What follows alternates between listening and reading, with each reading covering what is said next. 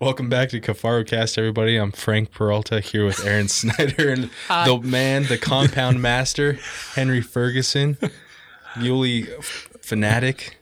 What else can we call you? Not Fit to Hunt is what we send people to. That's your website and there podcast. It is. Yep. Website, YouTube channel, social media. I thought you were going to call him Muley Slayer 1 and Mark Smith was going to smack the shit out of you. Well, and so then Henry would too. But there's so many muley this and that. There's a lot of muleys. Yeah, my name was Muley Assassin when I first got on Instagram. And I thought, That's you know fitting. what? It's too close. It was just too close, so I just had to change it.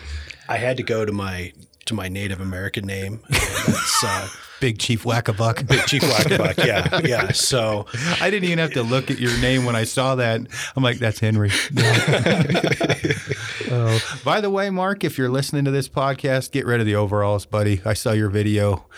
Yeah, I just don't think, Yeah. Henry's making some funny faces. Dude, no, that was funny. I thought that there was going to be a jug. Yeah. Good video, though. It was cool watching it. But it was cool. I like the concept a lot. Of course. I love me some Mark, man. He's a cool guy. And you know what? He's been killing stuff longer than I have. So. Well, I can't say anything because I'm wearing plaid now. So I know. He's going to be firing off jokes at me for wearing plaid. It's in my notes to bring up for later. I did have overalls on the First Light Sweat Your Balls Off overalls down there in Alabama. There was one tree stand was a solid 800-yard walk, believe it or not. Yeah. Bad move on my part wearing those down to that. I was a little overheating issue there. I cooked my oatmeal down in my crotch by the time Jesus, it was hot. Good Lord. That sounds terrible. Yeah. True story. Some almonds and sliced cashews. Oh, Lord. But yeah. You were in a climber for that one too, weren't you? And it was one of those trees with long peely bark, so the band on the climber would get hung up, and so then I'd have to squat, reach around, pull the bark off. I was sweating, and of course all that work, and I missed the buck when it came in, but whatever. You missed one. No, yours didn't stop walking.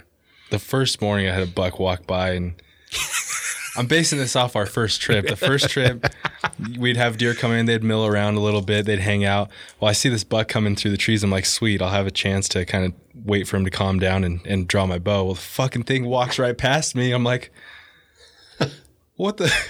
He didn't stop. He didn't stop. He didn't stop at all. Did you grunt at him? No, that doesn't work. You don't do those kind of type of stuff. I can tell you. Do you want a list of places that doesn't work? Yeah, because I can give you a long list of places where I've tried that. Man, like I was Michael Waddell, man. I delivered it perfectly, and those bucks still just kept on going. No, the elk yelled behind you, nailed it, and the deer still didn't stop. Yeah, there's crackheads down there. It's a good experience to go down because it does. You're not going to find a more skittish whitetail, so it does get you, ready to not move around so much in the tree. I've definitely had to ratchet down my movement because I'm definitely a look with your body, not your eyes guy. Squirrel. Exactly. And then, they say you hear a snap, don't jerk your head back. Yeah, that's not me. It's so hard to do that. That's called human nature. That's not something you're going to overcome. Yeah. Oh, Lord. So what are we going to talk about today? We talked a little bit the other day about, briefly, we were driving down the road. What were you thinking? Field-tested gear and time-tested gear. Yeah. And one of my pet peeves is guys who hey, we're at Kafaru. We'll use backpack as an example. I just got a brand new backpack. It's my go-to pack now. Well, dude, speaking of that, last summer there was a forum. I don't know which forum it was, or it wasn't a forum. It was one of those Facebook pages. Like it was like Western Hunter or something. And the guy said, best backpack I've ever had. And it was a fucking backpack with the tag still on it. Still had its tags on Literally. it. Literally. Yeah. And we're pretty open-minded, even though obviously we work at Kafaru. I guess I'm not. Open-minded of, you don't have to say Kafaru's the best, right? Sure, everybody's got their own special flavor, but we, I've had a few people screw up and send blanket, or maybe they didn't screw up, but, applications to be on our pro staff, which we don't have one, but he accidentally sent it to multiple companies. And then, our first question is, Have you used the product? Because generally, like As it should be, yes. yeah, we will tell people, like, usually what we'll do is, if you're a known person, you got a sphere of influence, we'll give you a discount, and then we build a long-lasting relationship or whatever. And most guys, one, they screw up the name pretty badly, which everyone does that. But Kufari. Yeah. Can you name one pack that we carry? Not one pack. So those kind of things where I'm like, and then the next thing you know, I'll see the same guy a week later with whoever picked him up. That one's the best. Not even used the pack yet. Well, so it was free. It's so pretty it easy has to spot those people out because you'll get the email from them, and then it'll have whatever pro staffs they're already on in their email, and you're like, huh. Yeah. I don't know about this Is guy. that not what we should be doing? Preferably no. Preferably no. But my biggest pet peeve, though, is the guys who are, because I feel that we all kind of have some responsibility on social media or on forums, rather, wherever we're sharing our opinions. I almost said spouting our opinions, but sharing our opinions. And, if we say, hey, I believe in this pack, or these are my favorite boots. Mm-hmm. Well, if the boots still have all the tread on them, you may not have put enough miles in to really be able to speak with, any authority on that. And that's what gets me is for myself, I got a new pack this year, and I haven't gotten a new pack in several years. You've had a 2200 or a 2800 since Christ was a kid. Well, I still have that 2800, but I had a clutch that I've used. Well, actually, for the Henry last, Mormon, Joseph Smith was a kid. There you go. Well, it is the Church of Jesus Christ of Latter-day Saints. So you can, they both still work. So, so we. I don't change equipment a lot. In fact, I listened to our last podcast. You shot the same release since I think Christ milled it out for you. That might have been, yeah. That might have been. It was. It's going on 15 plus years now, but it's earned its spot in my quiver. I'll say that, and that's kind of what I was getting at. Is having products earn their spot. So for me, I'd use that Badlands clutch for a long time. Hauled out like 20 animals with it between myself and my hunting party group that I hunt with.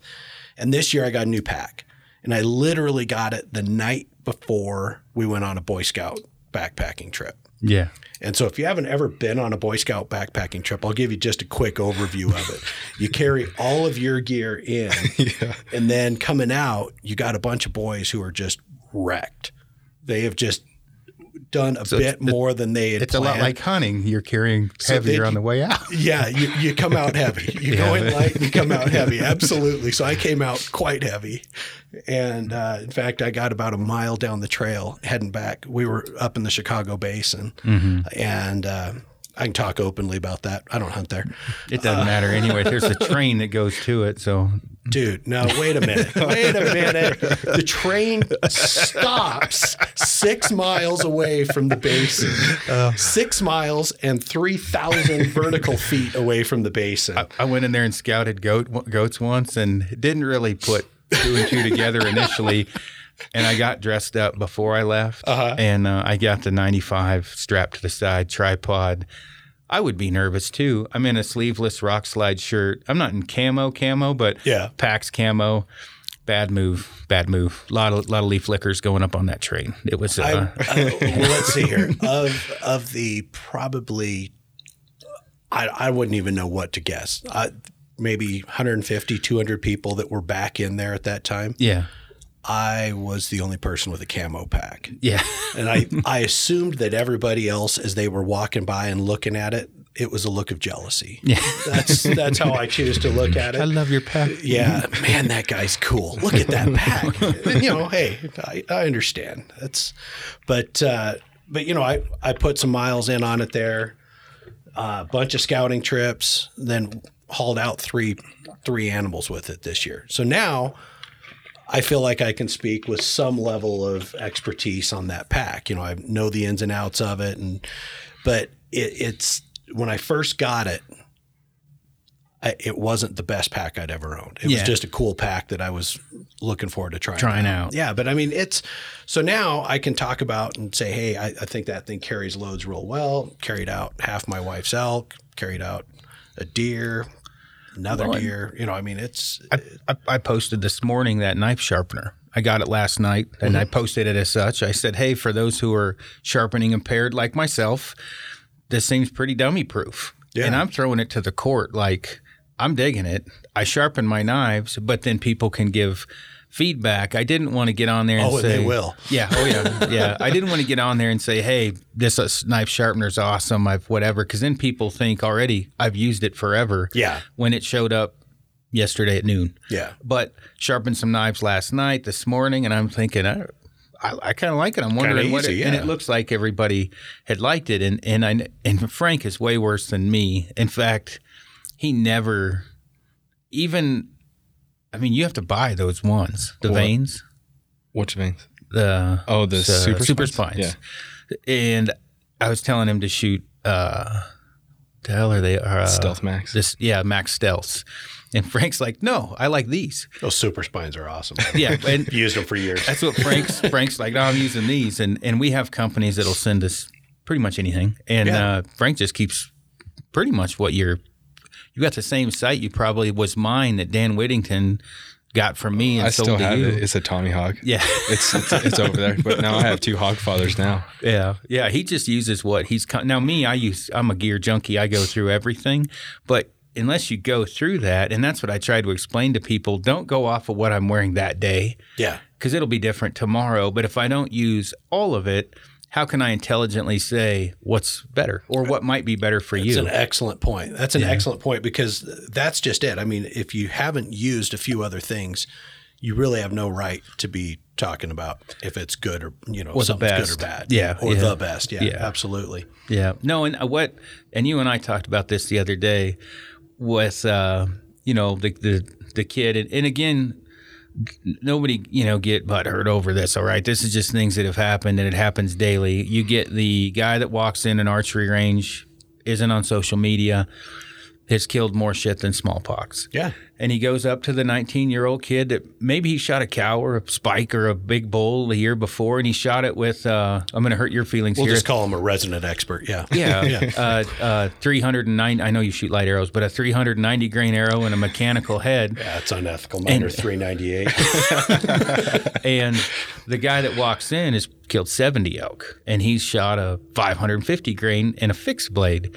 But that kid's telling him he's wrong because and there's no necessarily wrong or right, but there's definitely a wronger and a righter if the righter has shot 70 and the wronger has shot 1. Absolutely. And that's the thing that I try to explain to even some of our pro staffers as they promote our stuff is, hey, if you have questions, when in doubt, say this is the only pack I've owned. There you go. Or this is without question. I've used a couple before this, but this was so good I didn't want to get another. Because the thing I love is a guy that hops on and says Stone Glacier's the best, Kifaru's the best, and they've only used the one. Now you can have fine print in there. It's the best I've ever owned. Yeah, and the fact is, with social media being what it is, let's just take Instagram, for example. If you have a question about what the person has used in the past, all you have to do is take your thumb and swipe it up, and you can see the previous pictures. Yep.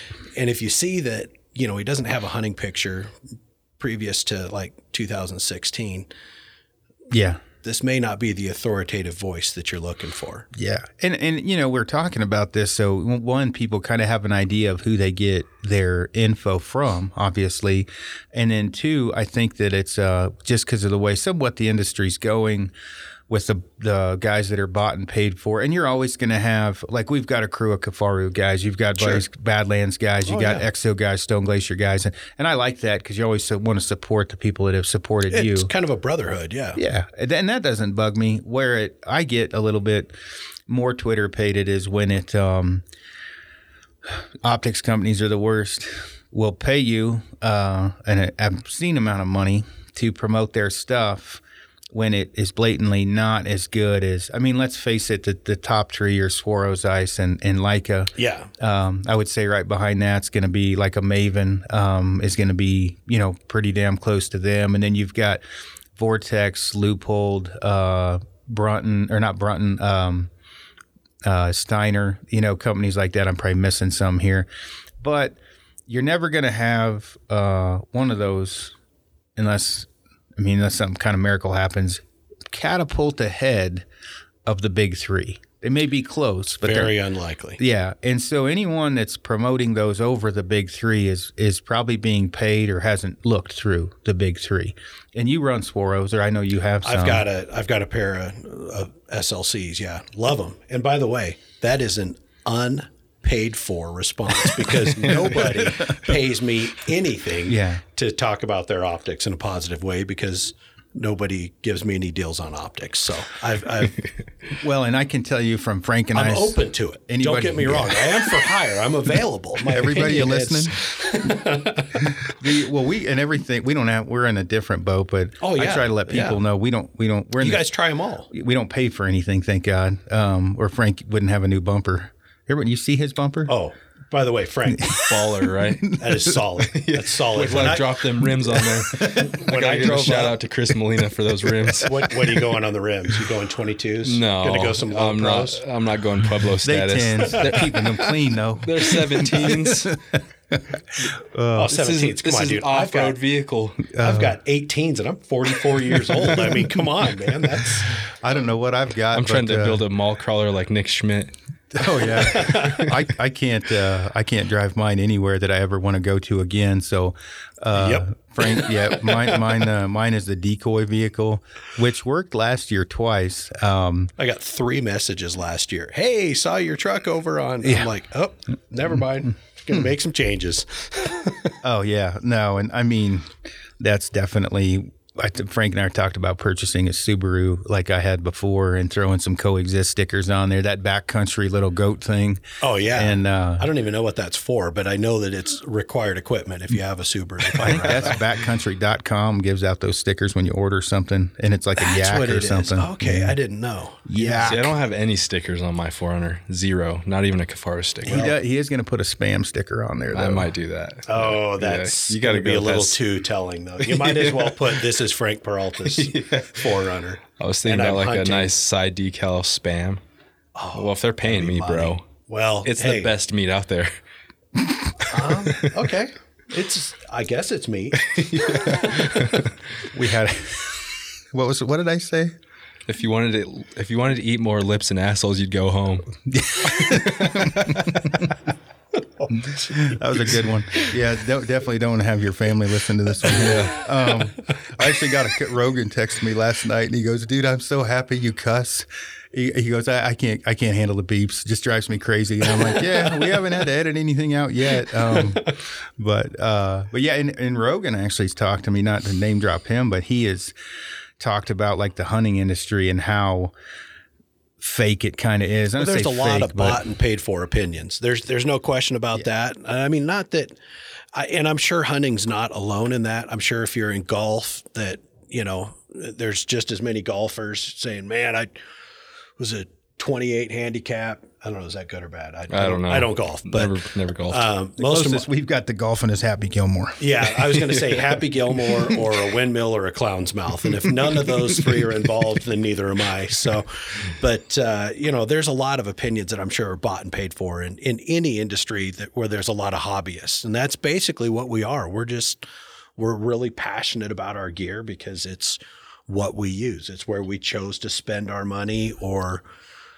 Time and everything else. And I mean, hey, even if you're Insta famous and you've got 700,000 followers because you look good in a bikini, at some point you had to buy some gear. I think that goes back to talked about that frequently. That goes back to you can check through people's photos and see what they're using the year prior because maybe they do have experience and maybe they have used whatever, but you look back and they're using someone else's product the year before and then someone else's product the year before and they're saying this is all of a sudden the best. Yeah. It's it's pretty telling. And you have to kind of weed through some of that too, because some of those people are just experimenting and they're trying to go through and they're like, okay, I tried this pack, then I upgraded to that pack, then I went to that pack. And sure, there's some of that out there, but a lot of it is I tried this pack and they wouldn't sponsor me. So I moved to that pack. Well, I can say firsthand because I jump ship from one thing to another so much that I've gotten a lot of hate mail of guys saying, well, what's the best? You said this was the best last month. And I'm like, really? Because Well, I've the never fact said is, anything's the best. you're in a position where your opinion does count, and Yeah. it matters more than. I mean, hey, it matters a heck of a lot more than mine does. Because I mean, dude, look, Instagram followers.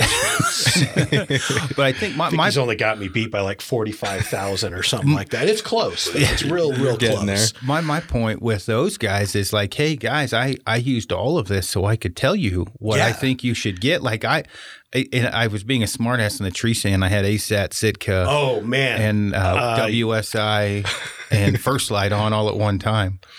I actually screenshotted that because that was on my list of things we needed to talk about. That I don't even understand how any self-respecting animal would allow itself to die with somebody who's wearing. I mean, I'm seeing First Light, I'm seeing Sitka. There's First Light, Sitka, ASAT, and WSI. Yep, saw the ASAT. I was seeing WSI. I'm not insidery enough to even know what that is, but That's a bunch of fairly good-looking women wearing really tight clothing that's made of bamboo. man, I mean, look at Oh, that. that's what- Look at yeah. all those patterns. I got It to just say, disappears though. oh, I know, right? I'm telling you, I Actually, did screenshot these. That's dude. all the same. That's all First Light. It's there. all First Light, but if I'm not mistaken, I think I might see Cypher and Fusion. and Fusion. I was trying to get the deer all fucked up. Yeah, they looked up in the tree and they're like, I think I'm on drugs. What's going on here? I see a top half in this and I see a bottom half. That one buck looked at me. He's like, "And No you've wonder got he just sat there. 47,000 followers. You are Exactly. wrong." And Exactly. I put an arrow through his lungs. But Well, you had to put an end to that. oh yeah, exactly. But that I mean, it's a good, I mean, a good, like, if I had to pick an intermediate layer, well, Frank, like an intermediate fleece, what would you pick? Ooh, man, I like that. Well, now that First Light has that hooded Halstead fleece, Yeah. I like that. But I also like the Sitka Fanatic hoodie as Yeah. well. And then I also like the Cryptek hoodie. So I don't know. I mean, it's hard to choose. There's a bunch of stuff that works out well. Prime example, you've There got is. There truly is. You've got the First Light. I call it the Halstead hoodie. It actually has a name. They just came out with. You've got the Sitka Heavyweight Core Crew hoodie. You've got the Sitka Fanatic hoodie. You've got the ASAT. Badlands Flex hoodie. I can't say anything. I've never used any of that, but Should. All the cool kids are doing it. You and Mark, the ASAT. What's the Woodbury? What's it called? Not Woodbury. That's it. Highwood. Highwood. And then I wear It Swazi. sounded like a country club somewhere. Yeah. Exactly. I've got the Swazi, the hood.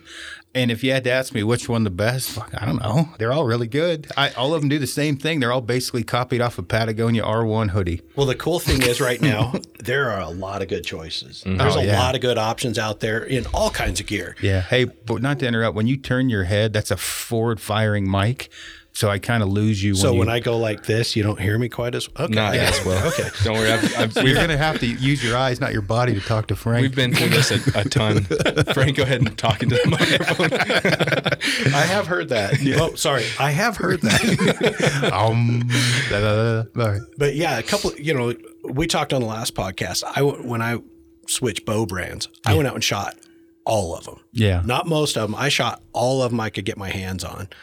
And the funny thing was, I think I could have chosen any of my top 4 and been perfectly happy. Yeah. But, there's a lot of good gear out there right now. There's good camo out there. There's good packs out there. Choose what works for you Yep. and use it. Well, and That's just it. I mean, use it. Use it a lot. I think that when you talk about bows, like I did the same thing when I picked up Prime. My thing was the tunability. That's what. Oh, man.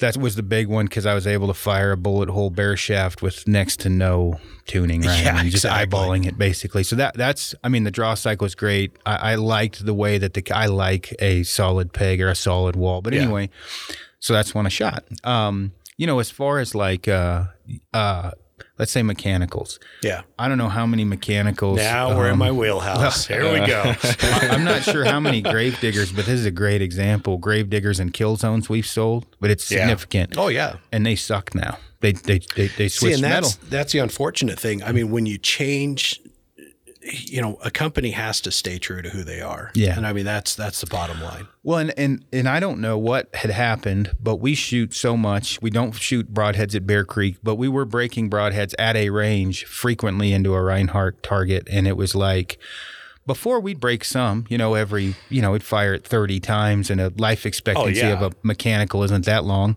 But this was like second arrow blades off, broken, done. Yeah. And I'm like, and the color of the broadhead had changed, and that was a good way to tell. Well, and that's a pretty good indication that they've either changed what they're hardening it with, or they've changed the metal itself. And one way or the other, it was not change good. Isn't always good. Yeah. Oh, yeah. Well, it got to a point. I ended up shooting, if you can believe this, because with the compound, I'm more of a mechanical guy by far. I was able to get cutthroats and iron wills to hit good at distance. And I ended up shooting my buck with a cutthroat in Alberta. And I try to explain to people, to me, there's a kind of a border of when you should really look at a mechanical and really when you should look at a fixed blade, meaning the animal you're hunting, the poundage, the arrow weight, and there's a certain, about the point you're at, to me, is the line where you can go either way. Yeah. Now you can shoot good, so that makes a big difference. Where most people with your setup, I would tell them actually to shoot cut on contact fixed blade broadhead if they can get it to tune.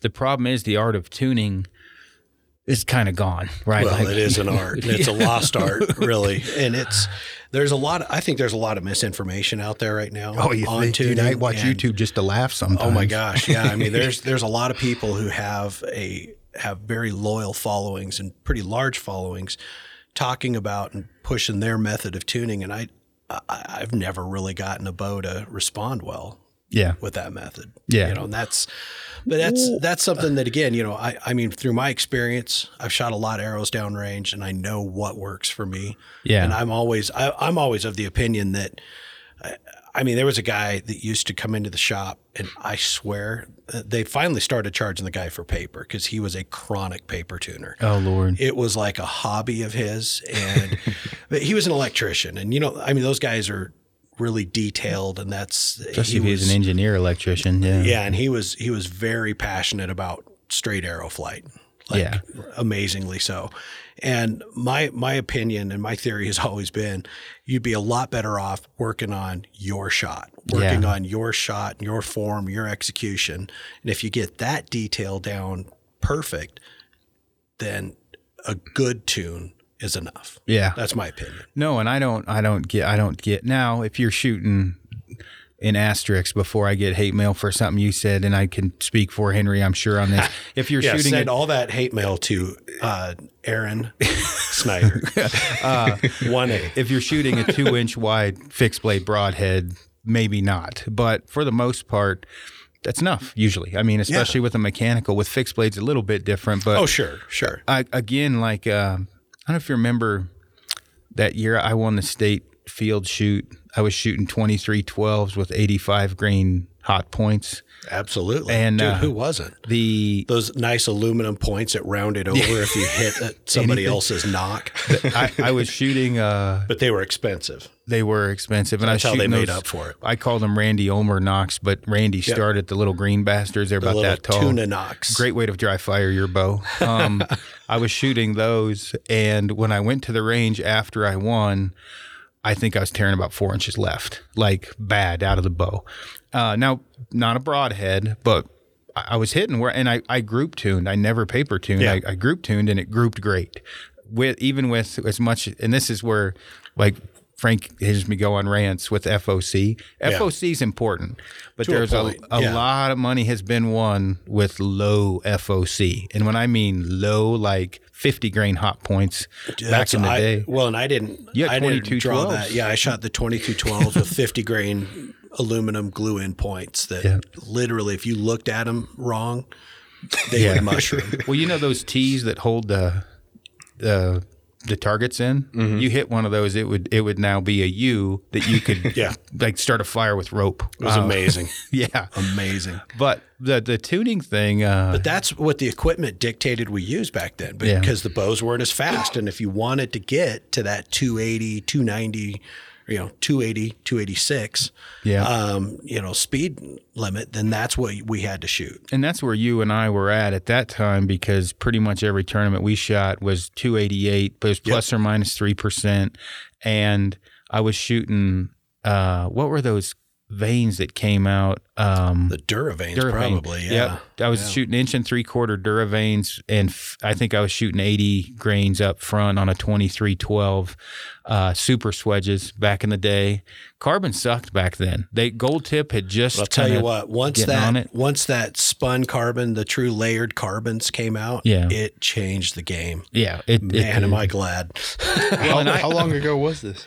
99, 2000, Back in 2001. the year 2000. Back when I was in the 4th grade. You were shooting a Martin. Shut up. Yeah, I know. I'd say I'm old, but you're older than I am. Frank, don't you have something else you need to be doing right now? Should you be like down at Cherry Creek chasing cougars or something? Yeah, that's not a bad idea. I know we can't bring up the cougar anymore. He lost her. Oh, so you are truly cougar hunting again. I'm back on the prowl. Ladies, if you're listening, Frank's gainfully employed, disease-free, makes a hell of a tortilla. And from what I understand, you can only get syphilis once. Am I right on that, Frank? I couldn't believe you said that. Party thoughts. We can test this theory.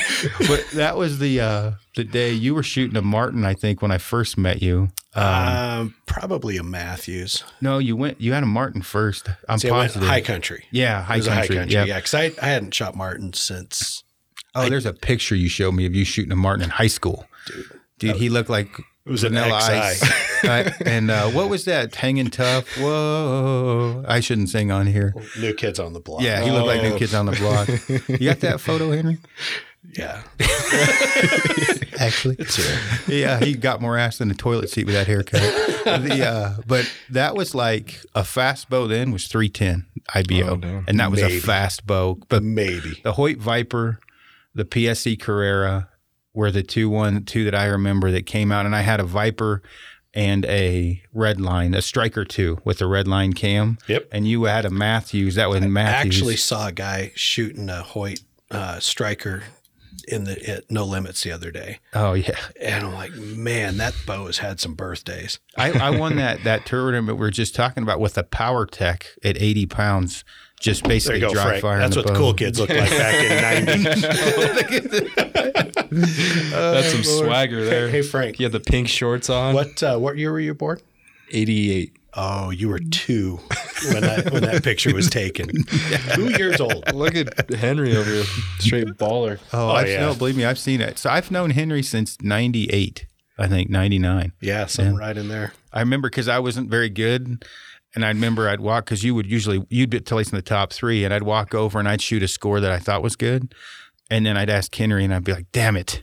And because his would be better. And I mean, and he's kind of in the position where we're the same age then as you are now, basically, roughly, or a little bit younger. The good old days. And that was like, for me to shoot a 300 with high 50Xs was unachievable at that time. Frank the other day was like, so the guys that win hit the white circle every time? And I'm like, no, dude, they hit the X. Yeah. And I said, when I was shooting indoors a lot, if I shot like a 57, 58X, that was not a great day. Like, you just go home at a tournament, at a big tournament. But then when you and I both, actually, he got target panic, so I got ahead of him there for a while. Now, he probably kicked the shit out of me, but yeah, he could still, sorry, but there were good days and bad days with that hinge. Yeah, I've never seen one shoot that accurate with somebody that would grab the hinge and just and refit, and he'd hit the 12, and I'm like, how's that even physically possible? But I'm not like a full-on seizure with that hinge, and then you got a handle on it, and yeah, it took a long time. Though. You never shot bad. You just had target panic. I actually had a period there where I shot bad. Was it? And was I traveling the world at that time? Yeah, and it was. I basically got into a scared straight program. It was either I fixed this or I was just going to go into a life of crime or something. I mean, because I enjoy archery way too much for it to just drive me crazy. You were there when I got it because Fat Carlos was there. Hector tipped in. It was at a team shoot. Yeah. And dude, I went from, I'm not going to say I was unbeatable because Tipton would beat me and Pellegrino could, but I shot good. Yeah, but it's target panic is no respecter of persons. It beat my ass like a rented mule. Honestly, and honestly, I think those who haven't faced it yet, you can go one of two ways. Either you haven't faced it yet, and if you haven't, it's because you either don't care enough about archery that it really truly matters to you, or perhaps you're one of the really lucky ones and you got a good coach when you first got started. And that's got you started on down the right path. That's what helped me. And now, because I some of the things Joel Turner talks about with shot IQ do not affect me. It does not fit in my shooting category. Well, it manifests itself differently for every personality type. Well, and even now I've got a handle. I don't think I'll ever get it again. I could, but I mean, I know now the symptoms. I know the signs. Can you get it for trad? Fuck yeah, you can get it for trad. Why do you think half the guys have clickers on their bows? Oh, yeah, I guess you're right. They're trying to outsmart I guess Joel it. is a trad guy. Dude, you have not lived until you've shot some type of a tournament with a trad guy with target panic, because he's raising up or down and he's just letting them go. A lot of them will see the hoof and they're letting her buck. Last Saturday we shot up in Cheyenne, and they've got an indoor 3D Triple Crown that they do. And there was a group next to us. There were three trad guys on that target. And I watched them. I love watching people shoot. It's like people watching in Boulder. I'm really the same way. Yeah. I love watching people shoot bows because I love watching how different ways of going about it can still get good results. Yeah. And so one of the guys was money. He was good. An older guy, and he's obviously been shooting trad for a while, had really good control over his shot. It was really had a consistent follow through, consistent execution. The other guy that he was shooting with, his anchor was somewhere between 3 to 5 inches in front of his mouth. Oh Lord. I'm not exaggerating. As I watched him throughout the day, it varied greatly. I mean, wildly. And to me, I thought that guy needs a clicker. Yeah. That guy needs a clicker. That guy needs a coach. Yeah. And he needs a hug. Yeah. Because I think all three of those things would really help him out. But, until then, first of all, you're robbing yourself. And stop me if I'm wrong on this, but on trad bows, you're not getting much power if you're not pulling that thing back. Yeah, that, and then so I'm probably going to get a clicker on mine because I have a problem with overdrawing. Okay. Which I found out on deer. It's the guns. when I drew the arrow back to my broadhead, which I didn't even think was humanly possible. How my arms grew, I don't know, but like hit the back of the riser or something. Oh, dude, and Senior has ingrained into my brain. Tom Senior, the same back tension type where you're pulling through. Yeah. Well, if you're in my case, if you know what you've walked into with the trad bow, right, and you know what it's going to take to execute a shot correctly with an animal in front of you, and I have my mental checklist, and you're maybe overdo that and maybe draw the bow slightly farther back than humanly possible, you're going to shoot high probably, right? So I'm like, too much Yeti that morning. How the hell did that? Yeah, no, yeah, not. But I was like, how the hell did I even do that? So I'm going to get one just because I don't really ever collapse, but I'll overdraw, which is just as bad. I think and I mean, hey, for compounds we have a back wall. Yeah, we know when we've hit full draw. Yeah, there's no question. But yeah, I don't think that's a bad idea. I mean, well, and I shoot farther shots because this weekend we shot golden, and I was like, hey, let's shoot from the normal stakes. And Paul said, yeah, that'll last about 2 targets, and that's about how long it lasted. And we're back at 60, 40 to 60. Well, he had the compound, but and I noticed I was drawing, and I fixed it quickly, but I was overdrawing at farther shots. Gotcha. And pulling farther than I should be through. So it makes a huge difference. And I will say I did shoot my ass off on Sunday, but I think Saturday Paul kicked the shit out of us. It was like he had a compound in his hand. And the funny thing is, you're talking about overdrawing it, and you see with compound guys, the longer the shot distance, the more likely somebody is to want to help the arrow, help the bow get corrective it there. bow arming. Yeah. The fact is, that bow is perfectly capable of putting the arrow right where you do it. Yeah. If you pull it back the same way and you release it the exact same time, it's going to put the whole arrow in the same hole every time. Well, and Trust it. We've seen it that, and including, I mean, you and I have had it happen on like a shoot down round or a shoot off. Oh man, yeah. You bury your face in the string more, you'll grip a little more, your heart rate's up. No quicker way to get left and right arrows out of that. Yeah. Yep. And that's the one thing you'll notice is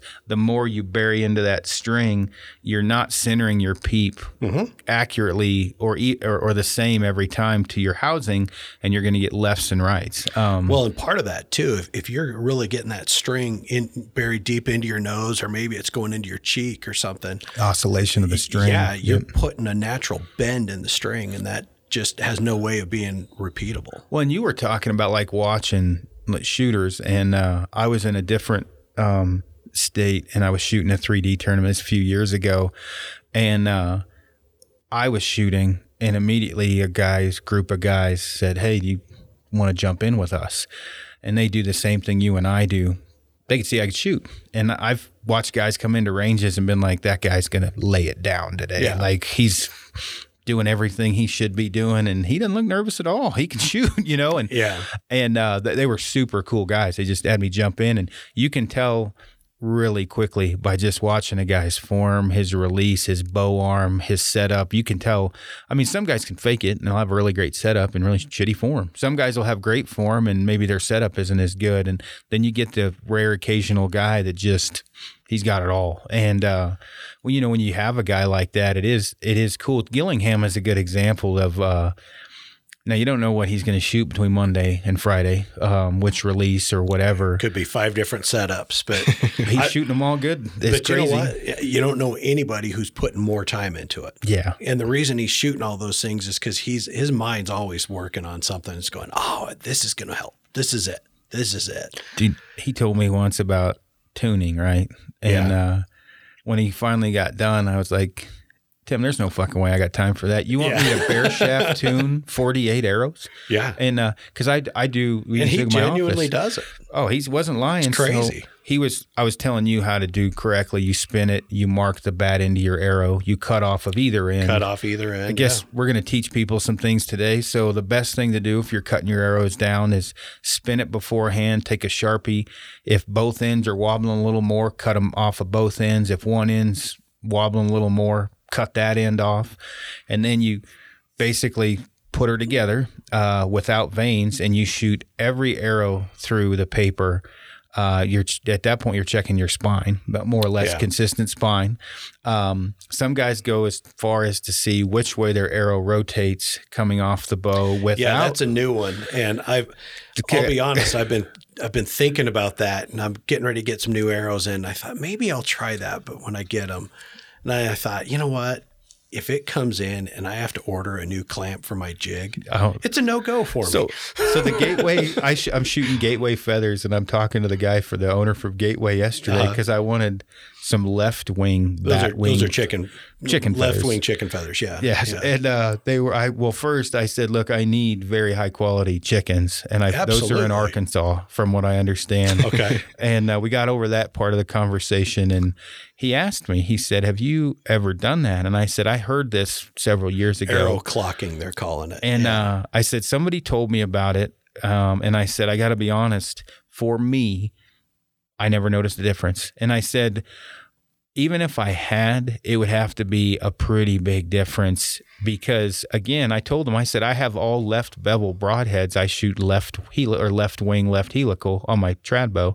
And I said, and on my compound, I just shoot offset to the right because that's how it was set up. No, I've never shot any of the beveled heads. Yeah. I just haven't. That's just not something I've done. But if you had left bevel and a right helical, would that be like a left Twix, right Twix kind of thing? It just wouldn't work. Only when it hits the animal, it unscrews.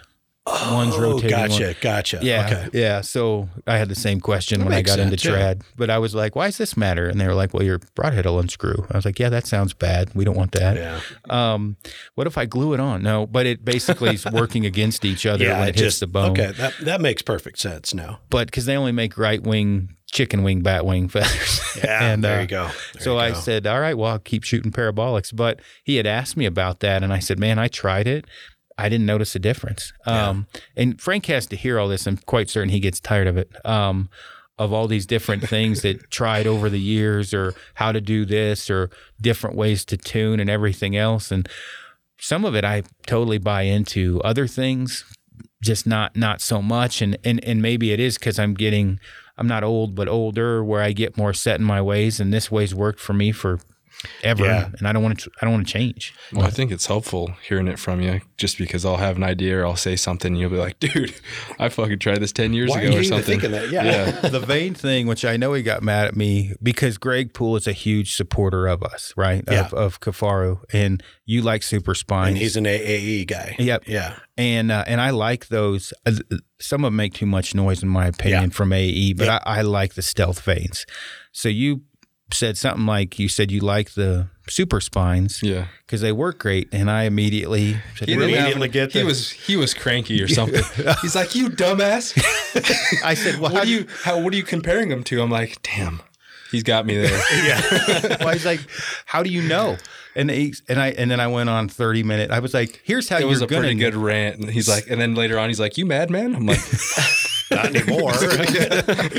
Well, I was like, I said, what you got to do, which at that, and I probably lack of sleep. I only sleep like 3 hours a night. I'm sure I was cranky, but I had talked to you about setting up, 1 3/4 up to 3-inch veins, and then setting them up with different veins, and then shooting the groups and circling the arrow with different colors, and then you're going to know for long distance. It makes a huge difference. Right. Yeah.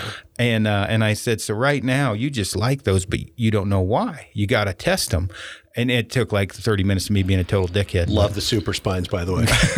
Not a bad opinion. Well, and my thing with, I think it's what I was telling you, what I thought would probably happen, because I shot Super Spines. I think Super Spines with a mechanical head are great. I think they're awesome. You get less wind drag. Absolutely. I do not like them for fixed blades. Nope. They don't. You'd have to shoot at least a 3-inch if you're shooting a fix. But the funny thing is, last summer, I had a bunch of people asking me questions about vanes, and I finally just said, you know what? I kept recommending Super Spines. Yeah. Like 2.3 Super Spines, can't go wrong. 4 Fletch, everybody's happy. So I actually last summer, in fact, I've still got like 6 different types of fletchings in my basement, because trying them out. Yeah, my quiver looked like the United Nations, Noah's Ark or something. I mean, I had every color, every fletch combination. I went everything from a 3.5-inch 3 flex fletch. Man, that is a tongue twister. I will not try that again. La, la, la, la, la. And the funny thing is, seashells on the seashore. Yeah. So I went and I shot them all summer. And I mean, I shot them until like mid-July.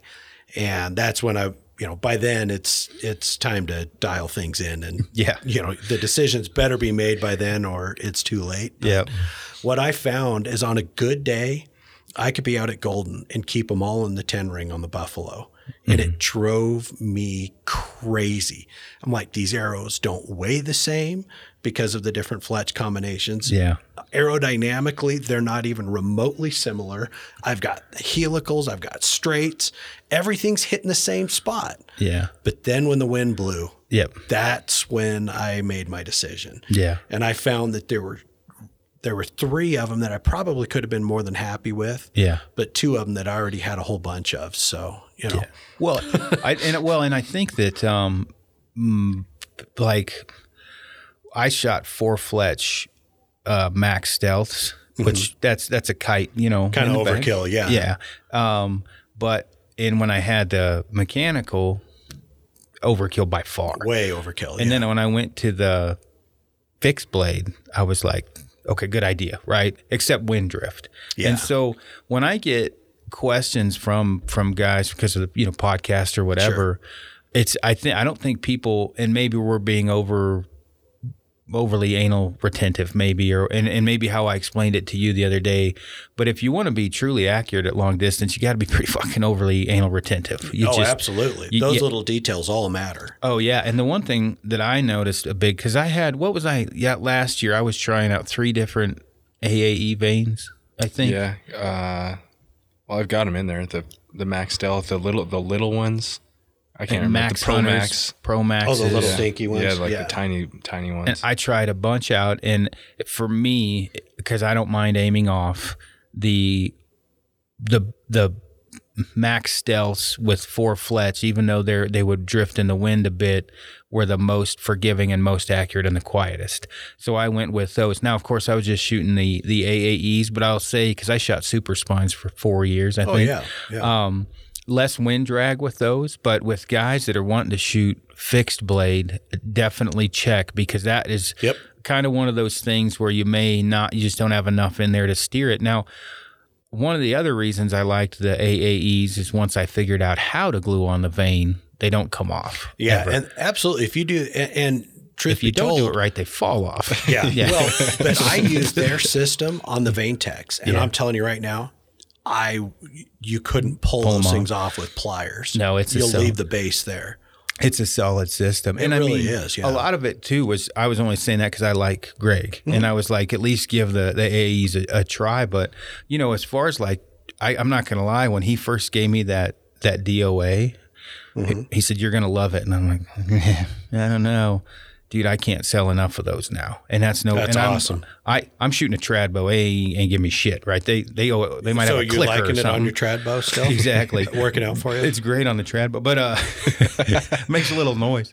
There's a clicker and another clicker. Which side are you shooting on that? I know, right? It's not worth a fuck. No, missing animals, shoot deer in the horns, but once I went to. The trad bow or whatever, guys I think they thought I would Greg was paying me or whatever. Yeah. And he sponsors the Gritty Bowman. Greg and I are just buddies. Yeah. Now we pay Greg, the bow junkie. Oh yeah. But I might have heard that a little bit during the Vegas coverage. Oh, I know, right? Dude, I guess I don't think Hoyt and Matthews are a fan of Snizzle, because Greg was like, they were like, why is a backpack company that sponsor? And this is how much because Greg they and I stepped up. Have loyalty to each other. Greg asked me, I'm like, yeah, we'll take it. It's like 2 million views people are seeing Kafar. Oh man, yeah. I mean, anytime I was watching the shoot downs, there was never less than 1,000 people watching that. Never less than 1,000. So yeah, your ad reached people. There's no question about it. I think Matthews tried to shank it out from under me, and he was like, look, I gave Aaron the price. Contract's the price is done. The price. Yeah. Aaron said, yeah. Well, they're like, he's a backpack company, and I'm thinking on a marketing perspective, yeah, and those all people haven't seen my company. Yeah. If only 3% look, then that's a win. That's a win. Yeah. Yeah. So, but that DOA, when I first got it, I didn't know, and then my first mistake was I was shooting a drop away and a DOA, and you don't remember to cock it, and it has to be cocked. Okay. And which is why I love it. But I fired a couple off. I guess those would be compound darts, arrows to Jesus, whatever you want to call them. Outliers. Yeah. And then I was like, I like it enough. I'll shoot on all bows. Go ahead. Gotcha. So the rest just wasn't. So if you don't cock it, it's not coming up. Right, but it never goes back down, and that's why I like it. And that is. Like Alberta wins, trying to draw, it stays, and it's basically, so for me, one, I generally don't have to, with a compound, I don't usually have to shoot a second arrow, but once you shoot it, it's automatic. It's like wiping your butt, right? Just pop it up. But I had, well, bad analogy. Whatever. I'm picking up what you're laying down. I got shoes. So that horse trip in BC. Oh yeah, that thing got fucked up like a football bat. Never broke. And yeah, you're going through a lot of brush there. Because it's got a plastic launcher, and everybody asked me about that, and Greg told me. Well, yeah, it's obviously one of those stress points that you got to look at. Well, and that's what I was like. I didn't know. I was like, I don't know, and so I obviously I never broke it. You know what? It finally did bend when an arrow blew up on me on a bull. You want to talk about shit your pants? That plastic hook that holds it in. Okay, it went from like a candy cane to like the ZZ Top. It was all freaking fucked up. Wasn't pointing right, huh? I'm just happy something didn't go in my hand, because I was shooting a cutthroat too, so that would have just cut my finger off when that arrow blew up. But either way, that's one of those things where I didn't talk about it a ton at first, because I was like, this fucker might fall apart. I don't know. I've never used it. And then now, man, I love that thing. But I used it so much before I even talked about that arrow rest, that I felt confident with it. I don't even know why I started talking about that. Oh, vanes. You go into the vane, or go into chicken feathers, right? You go into the feather category. I'm a huge proponent, with my limited experience, of having 3 chickens on my bow, like on my arrow. I like a 5-inch. You're already shooting slower than the second coming of Christ, right? Yeah, What's it matter? I mean, when you use a sundial to check your bow speed, it's not important. With the Rampart, what did I shoot? 182? Yeah. 182 with wow. Yeah. And that's at 10 grains per dude, I know it's a whole different one. It's a different world for me. I just don't live there. So I mean, that's it'll change your life, maybe not for the good. Maybe it made me I have a different perspective on arrow penetration for sure. Oh, sure. Because I blew through almost everything I shot at a whopping 180. Yeah. But the guys are like, at those longer ranges it's going to drag more, and I'm like, I'm a pretty good shot. What the fuck are you shooting at, right? Like 40 for me, that's a poke. Like 40 is far. Yeah, I mean, hey man, we can't all be Matt Davis. I know, right? That dude has a better imagination, and I think it's awesome watching those arrows just launching out there. Yeah, well, everybody told me, the cast, the launch of the arrow, watching it go into the animal. Oh yeah, it's no shit. You know what else you get to watch? When the animal gets out of the way. You don't get to see that. Well, but fortunately, you're shooting a quieter bow. Generally, I mean, it's a quieter bow, so it'll overcome some of that stuff. Bad hunt with Broderick. I don't know. That's all speculation on my part. Yeah, it is quieter. I mean, I watched this morning. I got in early. I was watching the bear video Brian did up in BC last year or 2 years ago. And it was the first animal I killed. Yeah. I missed it the first shot. And Tom Sr. told me, he's like, I've killed 3 elk on my 3rd arrow. And that's like, so cool. Yeah. And that bear, I shot it, and they're sitting down there. They don't know what's going on. I shot at it, hit right between his legs. And it just was like. And he just. Kind of looked at his paw, put it back down, and then turned broadside, and I killed him. But, I mean, that's not like a big selling feature to the Trat bow. I mean, the 180 thing, I shot that deer in the ass, and we get a lot of funny memes in the tree stand. And I did not fill Frank in on this one because I couldn't handle the abuse at that time. So I texted Broderick. That's what friends are for right there. Yeah, exactly. I just said, hey, dude, give me a call. And then I finally, when he called back, I was whispering. I'm like, I hit one in the butt. I said I hit one in the ass and wrecked him. I said I said he's either fine or I hit the femoral, and I'm not quite sure because he was right on the wood line. And I said, I'm going to go 50 or 100 yards in. He's either going to be fine or I'm going to find him because I hit the femoral. Watching that arrow at 26 yards or 24 or whatever, 22, either way, it's like, oh, no, stop turning. It's like Austin Powers. And then it hits. With the steamroller coming at him. Yeah, exactly.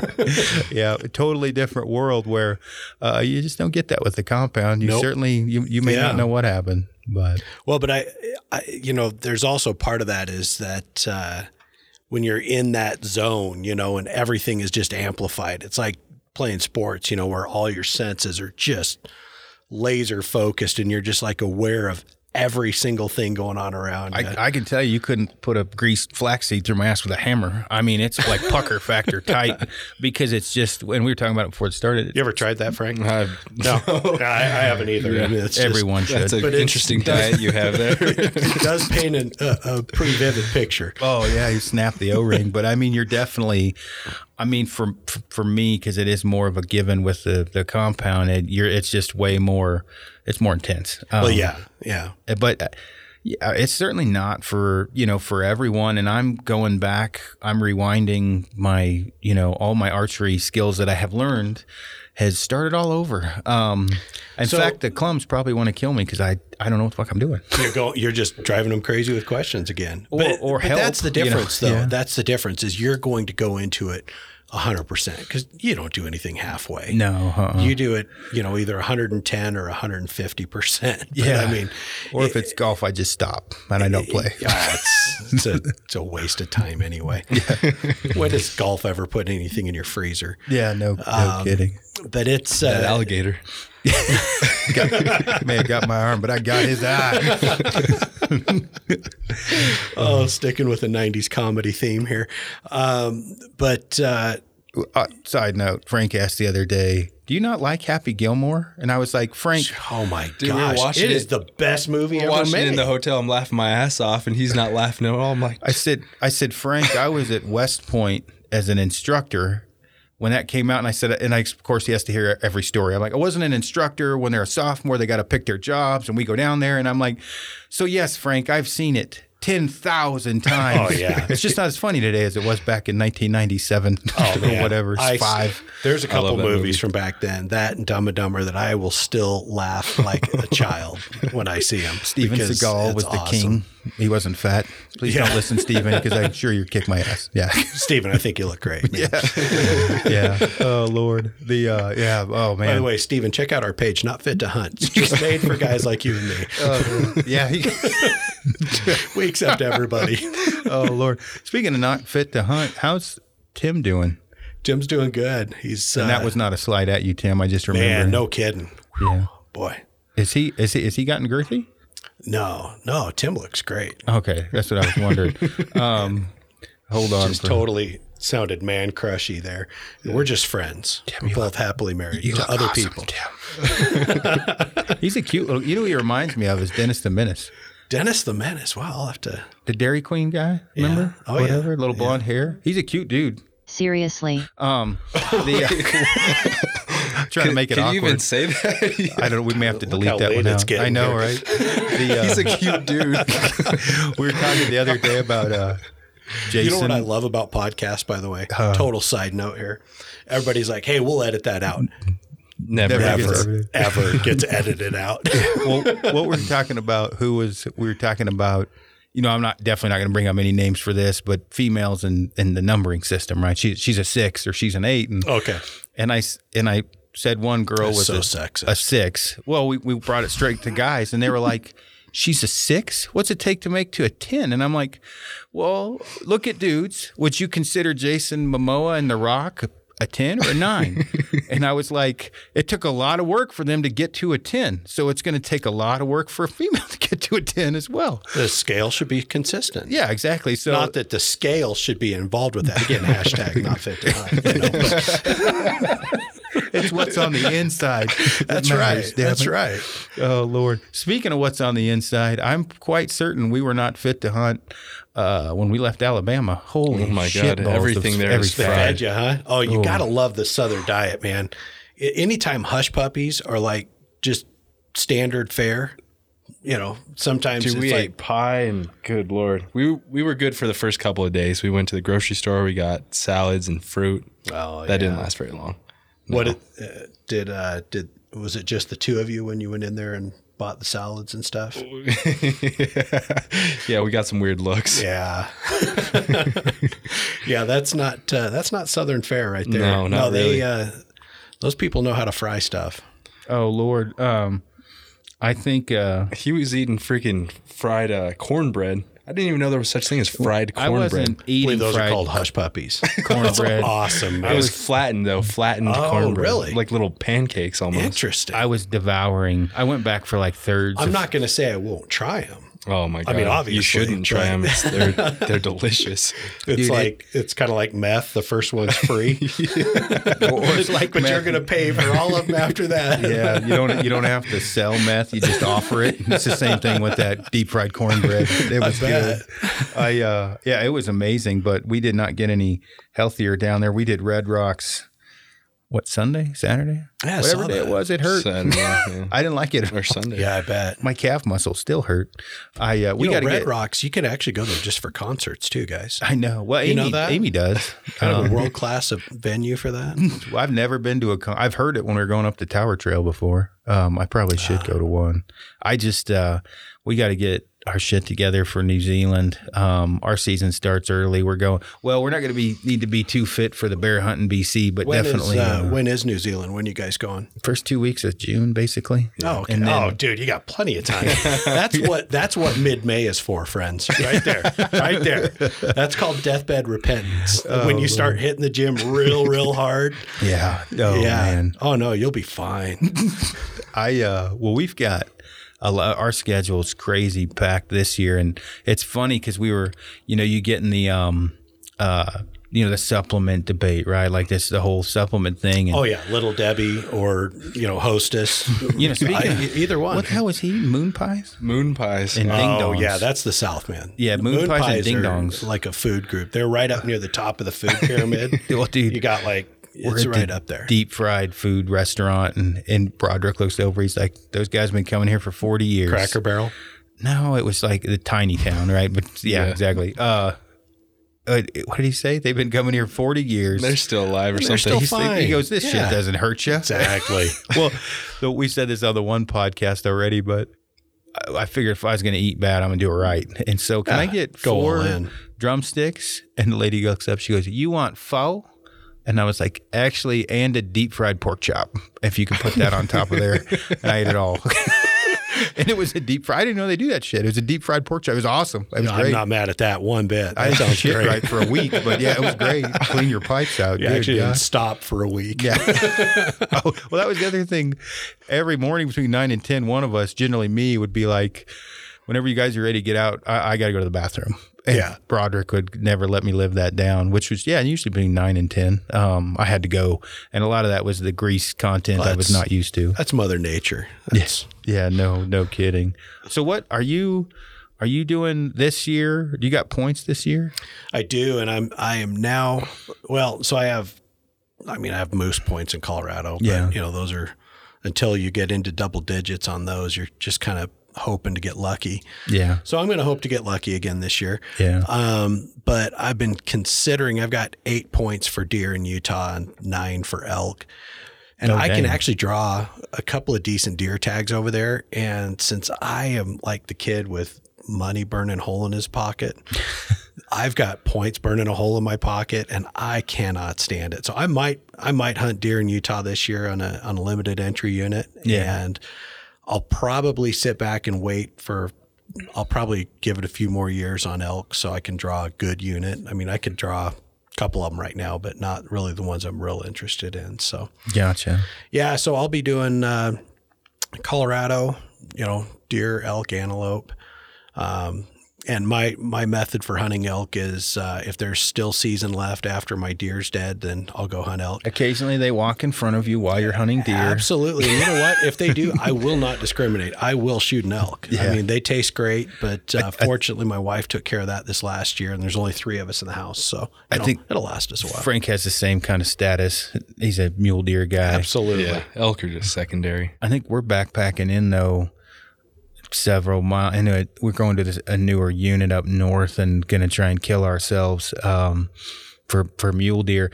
I got to get into some cliffy terrain with the old stick. Yeah. Hey, I'm telling you, man, the cliffs can make you feel like a freaking ninja. Yeah. Because they can't hear you, see you, or smell you if you've got just a couple things in your favor. Well, and I used to not like hunting in the wind. The wind is my buddy now. I like the wind.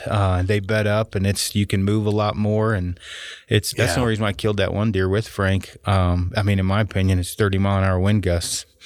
Yeah. Well, and again, that was basically a cliff. I mean, you got in on the big rock, and that gives you the ability to close that distance and get in real close, and that's great. But yeah, you just got to find that might terrain have been that's conducive to stalking. For a little too close on that specific deer, but I was more than happy to shoot it. That we only had a day, so it wasn't like I was going to be super You couldn't be picky. Too selective, yeah. No, but this year I think that's what we're going to do. And Frank's got points for elk, so he should draw a good elk tag. And if I can't get a landowner tag, we're going to try and I'll just call for for him. And So, see Frank, what happens. unit you plan on drawing? Yeah, Frank. Let's blow some spots out here, guys. Come on. California. Yeah, California. No Cal. Yeah, that's where all the big ones are. Up in Wyoming, right by where the Eastmans hunt. Walk in, follow Guy and Ike. That was Southern Colorado. Yeah, no kidding. We're hunting out by Kiowa. Yep. Yeah, That's where all the big bulls are in Colorado. Eastern Plains. Yeah. That's right. that's one thing. Kansas. Yeah, Kansas. One thing I do get messages on that guys need to be, and a lot of people aren't realistic on their first hunt out here. Your first hunt, you should probably just shoot whatever comes in front of you. Yeah. And there's nothing, I'm not giving anybody crap about this, more just setting your expectations. I get a lot of I'm not looking for a 350 bull, just a good bull. Just, 320-ish. I would just shoot whatever walks in front of you for your first one because, there's a lot of elk here and there's good elk here. You'll find big bulls absolutely here. there are. It is, and I'm not saying you can't do it. I mean, totally you can, but it is difficult, especially if you've never hunted elk and never backpack hunted. I would say if you get a shot in an elk, you're doing pretty That's a good. win, yeah. If you kill a cow, that's like a big V. Like you're bringing home the bacon. For And sure. After that, it's just you're in the plus points category after that one. Well, one thing that people fail to factor in is elk really do taste great. Yeah. And cows are awesome. Big ruddy bulls aren't always the best tasting meat. That's No. kind of like shooting big rutted up mule deer. The one I shot this last year he was not tender. Yeah, we make them not tender at all. But, it was and I think you're absolutely right, though. Set your expectations at a realistic level and truthfully just come out here and get the experience. If you're putting it off until next year or the year after till you can afford a guide, forget that. Just come hunt. Yeah, just get the experience. A lot of public land. And Frank's starting to hunt in different, areas and everything else and branching out. And it's doable, right? You put enough effort into it, you'll be successful wherever you go. And that's just it. It takes effort, but it takes, you can't do all the scouting on Google Earth. And that's one thing that a lot of people fail to realize. And so, if you're coming from out of town, try to bring your family out here for a weekend fishing trip or something. Yeah. Ahead of it. At the very least, you learn the trailhead. That's going to cut some time off. You learn the trail in if you're going to pop off the Absolutely. trail. You do learn quite a bit. And, obviously, anytime, like my biggest advice to guys is one, shoot, and one, get in shape. Those are two important things. You can suffer through a lot of other stuff. Like you can suffer through a shitty sleeping bag. May not be happy, but, you get all the sleep you need when you're dead anyway. Yeah, so yeah. you don't need to Definitely worry about that. focus on learning elk, obviously, or learning deer. But yeah, make sure that the one opportunity you don't miss because you didn't practice, and also make sure you're in shape too. And they both kind of, you weigh them out. They're pretty well on a backpack hunt more specifically. Yeah, absolutely. They're important. And if you, how many guys do we have message us that I played college football? Cool. I'm in pretty good shape. How long ago was that? Yeah, and I'm like, I've been an athlete. Well, I can tell you now from my own experience, 12,000 feet doesn't care what you used to do. It does not care at all. We did a 14er this last summer, and I thought I was pretty well prepared for it. Yeah, dude, they suck all of the oxygen out. Once you hit 13,000 feet, I was pretty good up to 12. Even when you nap, you're like, when you wake up. I wasn't napping up there. Dude, I just wanted to get that off that mountain. We were going to Bojo's after that, dude. We needed pizza. So, man with his priorities. The trip right down was pretty fast, but no, there's definitely some things that you have to prepare for that. And there's not too much preparation you can put into it. There's no such thing. For sure. And a lot of guys, we'll have to wind this down here in a minute, but a lot of guys, and it's good you're here for this one, get wrapped up on the arrow combo. We get tons of arrow. And a lot of guys, I don't understand how the spine of the arrow works. And just because I literally yesterday got 7 questions about this, you can't just add point weight to increase your arrow weight because your spine. Well, you can, but you can't expect to have good arrow flight afterwards. And so you're going to probably have to change arrows. And if you change arrows, for example, you're going to have a couple options. So let's say I'll use Easton and you shoot gold tip. Sure. So if you want to increase your point weight, but you still want to shoot relatively fast, you want to shoot something like an Easton Bloodline, a 330 spines, like 8.6 grains per inch. So not overly heavy. And then you can load up a bit of weight up front because you've got a lightweight, stiff shaft that you need to weaken up. And then you add point weight and everything kind of evens out. What's one from? Well, see, I did that with the gold tip velocities for a couple of years. I shot the 300 spine, which was more spine than I needed. So it was basically I went up a line in spine because I typically shoot the 340s. So I went to the 300s and I loaded up some point weight, and that was a fantastic shooting arrow. And it was actually the heaviest arrow I've ever hunted with. It's like 420 grains, and I know that's like bare shafts for you guys, but yeah, I mean, that arrow would absolutely, you almost couldn't push it off target. It stayed true. Yeah. Well, and I think one of the things is, let's say you're shooting an arrow that you can't afford new arrows, and you're worried about penetration, probably from listening to me, not you, because I bitch about guys that shoot 400 grains. Yeah. Sorry. I know. My bad. Guys. But with, asterisk to that, you probably shouldn't shoot a forward deploying broadhead with a super lightweight and light poundage. You kind of need to, look at it. You can dive in a second. If you hit it right, you're good. And I will never deny that. Yeah. But if you're that worried about it, just tune your little bow a little bit better and shoot a cut on contact fixed blade. You don't really have to worry. To me, if you're that worried about it and you can't afford new arrows, just put a cut on contact fixed blade on. You're not going to have a problem with penetration if you can't afford new arrows. If you can, then do what we're talking about, and that helps, Or go to an archery shop, hang out, shoot some leagues, try some other guys' arrows. Yeah. I mean, if there's somebody else there who's got something that's similar to what you're looking at, I mean, there's going to be guys shooting 300 spines, guys shooting 250 spines, guys shooting 340s, 400s. Just try a couple of them out. If they group, if they do what you need them to do. Yeah. No, you're right. Now Accuracy it cuts down that learning curve a lot too. Yeah. And or you can just, consult one of the experts on the internet. There's a lot. Go down Archery Talk for that. Definitely go on Archery Talk. And then when you're on there, definitely post what's better, mechanical or fixed. Yes. Well, that's and if you don't get the answer you're looking for, do it again the next week. Yeah, for sure. And then also get on there and what's another good one to say? Who makes the best bow? Yeah, definitely that. At least you'll get some good memes. The guy in the bomb suit shooting a Bowtech was pretty good. Still one of my favorites. And then the Hoyt one with the Brokeback Mountain meme was a good one. Just hang out. We'll tune it tomorrow. Yeah. that was another good one. I personally, I'm shooting a bow with a soul now. That's the trad stuff is different jokes, but they're still jokes. I guess it doesn't count if you shoot something. So here's a real question. Yeah. Have you named her?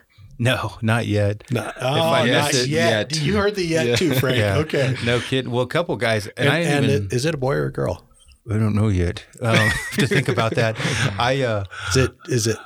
Can it just identify whichever way it swings? It's got to be a male. There's no way I could name it a female name. It'd feel weird. So Betsy's not going hunting with you. Gotcha. If I do a solo hunt, what could I do to Betsy on day 9? Oh my God. But I think exactly. Man, it is getting so late. Awkward. The bow thing, like with the, it's totally different jokes with the trad stuff, but there's still a lot of jokes. Broderick's got some funny.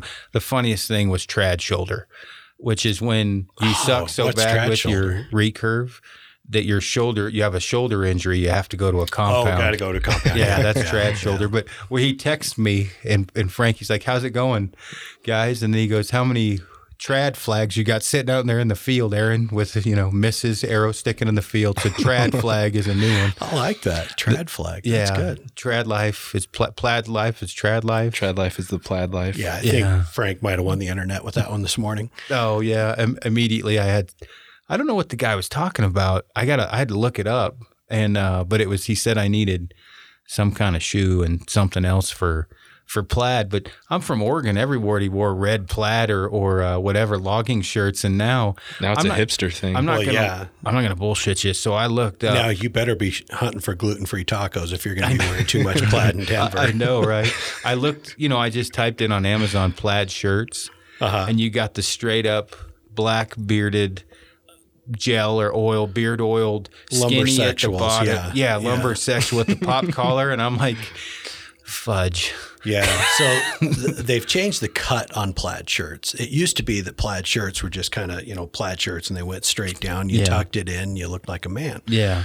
But now plaid shirts have gotten tapered along with the jeans. And if the jeans and the shirt aren't both tapered, then I'm not sure it's even allowed to be worn like in downtown area. I had to look, right? So Mountain Khakis and GH Brass have the old school plaid shirts. Oh. Everyone else tapered. Yeah. Like I tried one on down at REI with Amy. Ooh. Oh, fudge, ripple. It was bad. That's probably not going to work. I went to button the bottom one and I'm like, this isn't a large. Work. I was like, I don't even have an ass and it won't fit around it. What's going on? This is a schmedium. I know what schmediums look like. I wear them in the gym. Yeah, exactly.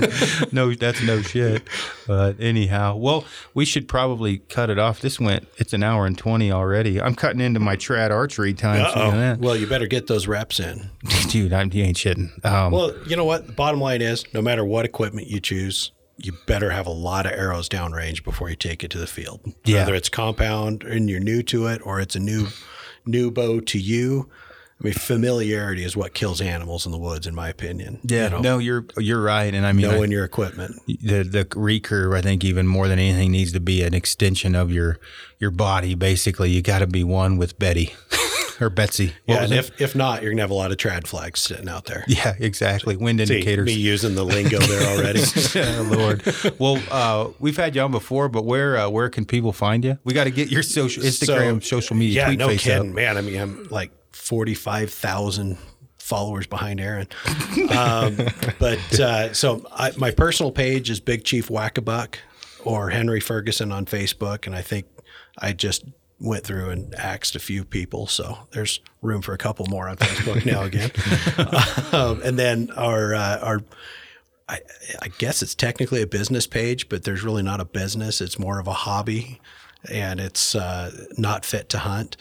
Actually, it's a lifestyle. I think you could honestly call that a lifestyle brand. So, but Not Fit to Hunt, and we have a YouTube channel by the same name, and that's we do hunting tips, archery form, and tips and tactics. You got some good archery. I haven't watched them all because I just clicked on. Thanks, Aaron. I appreciate that. I watched some of them though. Come on now, the archery stuff, your tech archery stuff's good. Just reading through it. We're going to get a bunch of new stuff up there here in the next couple months too. Now that hunting seasons aren't over, and once hey Prime, go ahead and send me that bow. Yeah, and we'll do a bow build on that and kind of show how we go through tuning it, setting it up, and making sure everything's. What'd you order? Frank hasn't got his either. Oh, you got a Logic on order too? No, just a Synergy. Oh, it's been a while. Yeah, Prime, if you're listening, please help. I keep checking my credit card statement. It's like it's draw season right now. Yeah. Generally, we have found, I have had some interesting phone calls from very important people from shit we've said on this, from people I didn't think would call. I'll tell you about one when we get off air. Specifically in Alabama, people, they listen more than I thought. And truth be told, hey, I'm getting a solid deal on it. I'm a He's lying, patient. Brian, I know you're listening. A patient guy. His Logic. Oh, Lord. I wouldn't complain if I had it. So, good Lord. That'd be fine. But, well, cool. Well, yeah, thanks for tuning everybody, and thanks for coming on, Henry. Hey, my pleasure. Anytime, guys. Frank, thank you. I don't know if I have a good closer for this one. Come on. I already stole your line. He did. He stole my line. I stole his thunder. Sorry, Frank. Ladies, he's single. The cougar left me. He's ready for what? I tell you what he's ready for. Oh, you want to know something? Lay it on us. Just a second here. Let's build Frank up here real quick here. Let's paint a picture for the girls who are just listening. Yeah. Frank, you're what? 6'1"? I'm a meaty 190. Meaty 190. Would you say that's like a meaty 190, like a chewy meaty 190, or a solid meat? I'd say a pretty solid dude, right? I'm not saying anything. Right, I Eric? said enough. You work out with him. awkward Come on stuff. now. Would you consider me We're to trying be to cute? get. We're trying Aaron? to get Frank hooked up here. He's a he called you- He's a 7.5, ladies. 7.5. 7.5. Okay, there you go. He take doesn't it. pay much for rent. I can tell you that, and he's So got he's a good got a cook. lot of disposable income. Yep. That's helpful. Very helpful. Oh Actually, my God. you don't have a whole lot because you keep spinning on your truck. Well, Yeah. that's the what new I was going to bumper. bring up here. Yeah. We may have some things to discuss about Toyota here pretty soon. Actually, yeah, we may need people's support. The Toyota dealership that Frank bought his Toyota from, it's royally screwing him over. So if they don't fix it today, we're going to need people to quite possibly throw some bad reviews. Nissan. No. Dude, I'm telling you, I beat the crap out of all my Nissans, and they just keep on coming back. The shit they did, he had his manifold's got a crack. He didn't know. He bought it, and Did you buy it new? no, Used. And But he- it's certified. It was certified and he with got a an warranty. extended warranty. So he goes, it's making the click noise, the pop. He takes it in, and the warranty company says we can't warranty it. It's been previously modified. So The paperwork on the warranty literally says if it's found to be faulty, it'll be covered by the warranty. So keep that in mind. Yeah. So I take it in, and they say, "Hey, the previous owner modified it. We can't cover it. You're screwed." Take it up with him. Yeah. I bought it as is. You warrantied it. Right. That's not your problem. Well, that's what Shouldn't be your problem. we've been trying to. we had to drive over there, both of us, the other day to yell at him. And the guy was like, one. Did you tell him who you are? Actually, Tort life, baby. Tort life. know who I am? Exactly. I just was like, dude, we're not trying to be, we have a business ourselves. We're not trying to be a-holes about this, but Yeah. you sold him a faulty vehicle and a warranty. And if the vehicle wasn't faulty, the warranty would cover this. Wouldn't even. Yeah. Yeah. And so, and he was like, well, he's put whatever, 8,000 miles on it. And I'm like, doesn't matter. It's inside the warranty time Irrelevant. for one. Yeah. And I said, look, we've talked to mechanics and they said either you band-aided this or the previous owner to get it out the door. And I'm like, so how do you think that's going to look in the public's eye? Well, it went through that 200-point inspection, right? Quote unquote. And that Should've I had been him picked print up. out the inspection and it basically is blank enough they can get out of anything. But he was like, well, what did he say? Something about idle threats? And I'm like, dude, there's about 50,000 just on one page idle threats. And I bet half of them will leave bad reviews, you fucking dickhead. Because it's not like one of those maybes. He's getting screwed. Well, every mechanic I talked to said this is a common issue, and they knew about it before they sold it to me. So That hurts. yeah, a little bit Well, irritating. there's a lot of options for places to buy cars, and yeah. people vote with their wallets. We paid for all that there is to Tundra it. cash at this place, and I told him that. I said, "Dude, it's not like we haven't been good customers." Yeah, exactly. But yeah, I know. I'd say we'll be leaving empty span cans and throwing it at their vehicles. Just kidding. We'd never do that. But yeah, anyway. that would be way Putting too. spam in their tailpipe. That'd be way too narrow there. They'd know exactly where that came from. Yeah, exactly. Oh Lord. All right. Well, thanks for tuning in, everyone, and thanks for coming on. All right, thanks.